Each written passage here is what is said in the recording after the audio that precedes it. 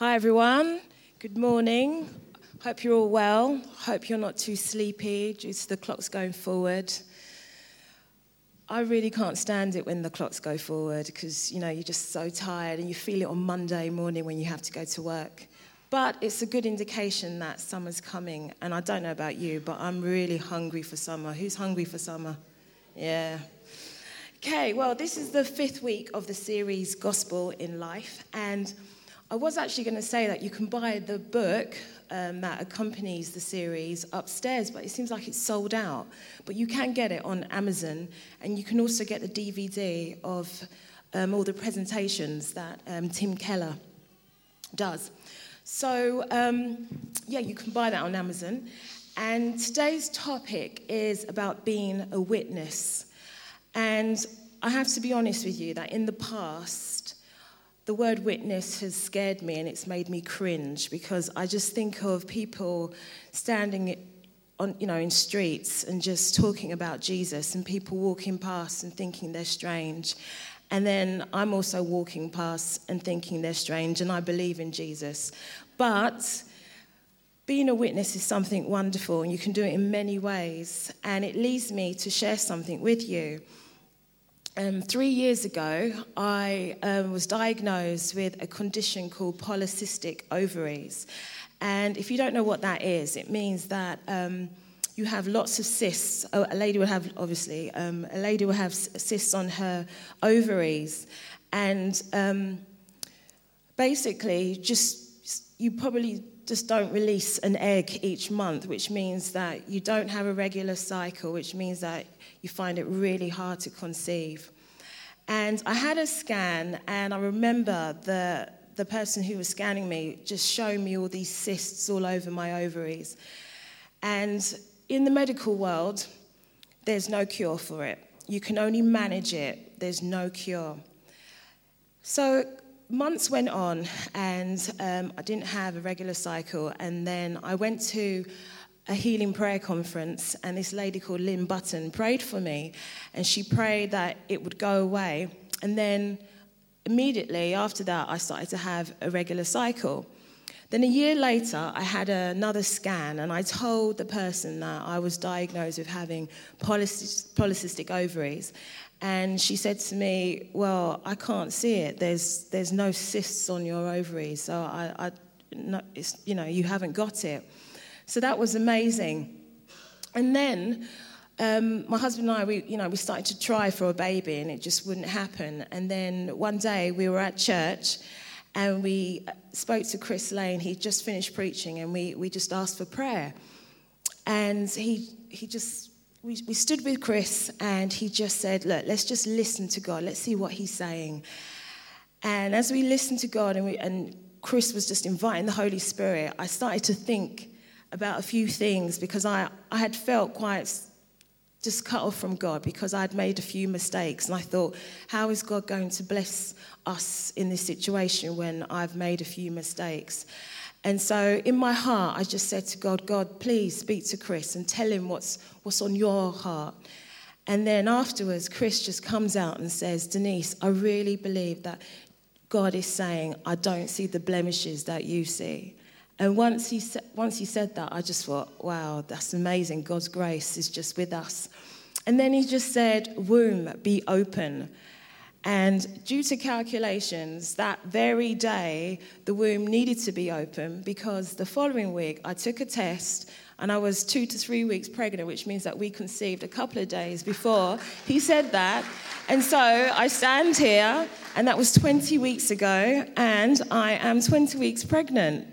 And I know you can't really see it that much, but look there, yeah, there, you see it now. But so a couple of weeks ago, my husband and I we listened to the baby's heartbeat, and it's like galloping horses. And I just thought at that time when I heard this strong heartbeat, I thought, look at this, there is life growing in a place that seemed like it was a dead situation. And I'm 5 months pregnant, and I can just testify that God heals. He heals you from diseases. He brings life into you, and you can trust him. And, we haven't had this baby yet. I don't know what's going to happen, but we have hope. And I've seen God do wonderful things in my life, and that is why I can hope. Anyway, so this leads me to Tim Keller. We're going to play the video in a moment. But I just want to raise a few points in what he says in his presentation. Now, the first thing is that Tim Keller highlights that there are two ages. There's the present age and there's the age to come. Now, in the present age, this is the present age, and sin dominates the present age. There's sickness, there's disease, there's broken relationships, there's disasters, there's just hopelessness. And then there's the age to come, and that's when Jesus comes back, and that when we live in God's kingdom. And there's no sin, there's no disease, there's no sickness, there's healthy relationships, there's joy, there's peace, there's hope, there's eternal life. And the good news is that Jesus, when he came into this world, he brought the power of the future age into the present age. So he performed miracles, he raised people from the dead, and he just brought life into people. And people gave their lives to him, and they received his Holy Spirit, and they had the power of the future age into the present age. And we have that now. We've got the power of the future age, or the age to come, right now into this present age. And when I think of people who don't have that, and they've got the mindset of the present age, I just really feel sorry for them, because you look at how there's earthquakes and there's tsunamis, and it's not even about will there be a major disaster, it's when and where will there be a major disaster. And then you look at the credit crisis, and it just doesn't seem like it's getting any better. It just seems like it's going to get worse. And for those who don't believe, I just feel sorry for them, because it's like, what is there? There's hopelessness. But as a Christian, there is hope, and we do believe in the age to come. And we are called to share that, to show people that there is something better. And in 1 Peter 3:15, it says, "But in your hearts, revere Christ as Lord. Always be prepared to give an answer to everyone who asks you to give the reason for the hope that you have. But do this with gentleness and respect." So how do we give the reason for the hope we have? How do we witness? And I think that one of the most effective ways is to make sure that the gospel is working in our lives first. Start with us. So, we shouldn't try and hold on to the trappings of this world, the present age, but to allow Christ to be in our heart and let him just work in our lives. And then we can show others what he's doing, rather than just be so focused in telling people what they need to do in their lives. And I'm in the health and fitness industry. And one of the things that I would like to do once I've had a baby is to help other women just get healthy and fit post-pregnancy. But instead of, me right now focusing on how I'm going to do that and the program and the business plan and all that stuff like that, the best thing I can do is to have the baby and become healthy myself. Because no one's going to buy into the idea that I'm prescribing a healthy lifestyle if I've got a child and I don't look fit and healthy. They're not going to part with their money. And it's the same thing when you witness to God, is that it has to start with you first, and then other people be like, yeah, Jesus does live. There is hope. Okay, so we're going to play Tim Keller right now, and I hope you enjoy it. And I also want you to bear in mind that the gospel has to start with you. Love the fact that Tim Keller said that we should be an alternative. And I just want to just repeat the verse, Romans 12:2. "Do not conform to the pattern of this world, but be transformed by the renewing of your mind. Then you will be able to test and approve what God's will is, his good, pleasing, and perfect will.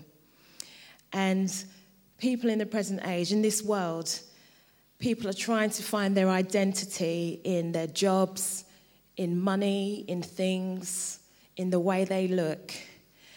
And we as Christians, we should find our identity in Christ and show them that it works.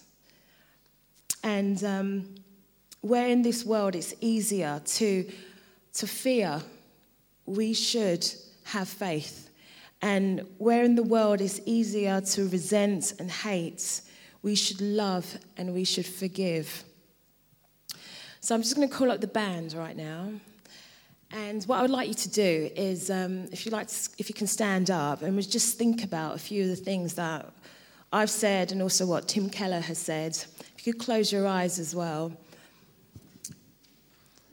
And I just want you to just think where you're at in all of this, because we're all in different places. And maybe you are at this point right now where you know that the gospel really needs to work in your life. And you've given your life to God, you've given your life to God, but you're not walking in it in a regular basis, and you're starting to get a bit focused on what the world has to offer. It's easy to do that, and maybe just need God just to help you, just Jesus to just help you with that, to allow the gospel to work in your heart. And perhaps you're in a place where you're finding it hard to share. And if you need God to help you with that, if you are afraid, He can set you free from fear with His perfect love. And maybe you're finding it hard to find your identity in Christ. There's just so much going on that you're so focused on in your job, in making money, in things that you want to buy. Maybe there are things that you feel if you get that, you're going to look or be a better person. And you need Jesus to just come in. There's nothing wrong with having lovely things, but when it becomes our idol, when how we look and what we've got and what we do becomes an idol, then we need Jesus to help. So I'm just going to pray. Dear Heavenly Father, I just thank you so much that you love us and that you show us how to love. I thank you so much for your grace and that there's nothing that we do that will separate us from your love. And so I just ask you to please help us with all the things that we are battling with. Help us to allow you to work in our hearts. Please open our heart to you. Where there's things that are standing in the way, I just pray, Lord, that you will help us to just lay them down at the cross and allow you to come in. Lord, where the world seems so attractive, Lord, I just pray that you will just help us to know that you are the way, you are the truth, and that you are the life, and you are better than this world. Thank you so much. In Jesus' name.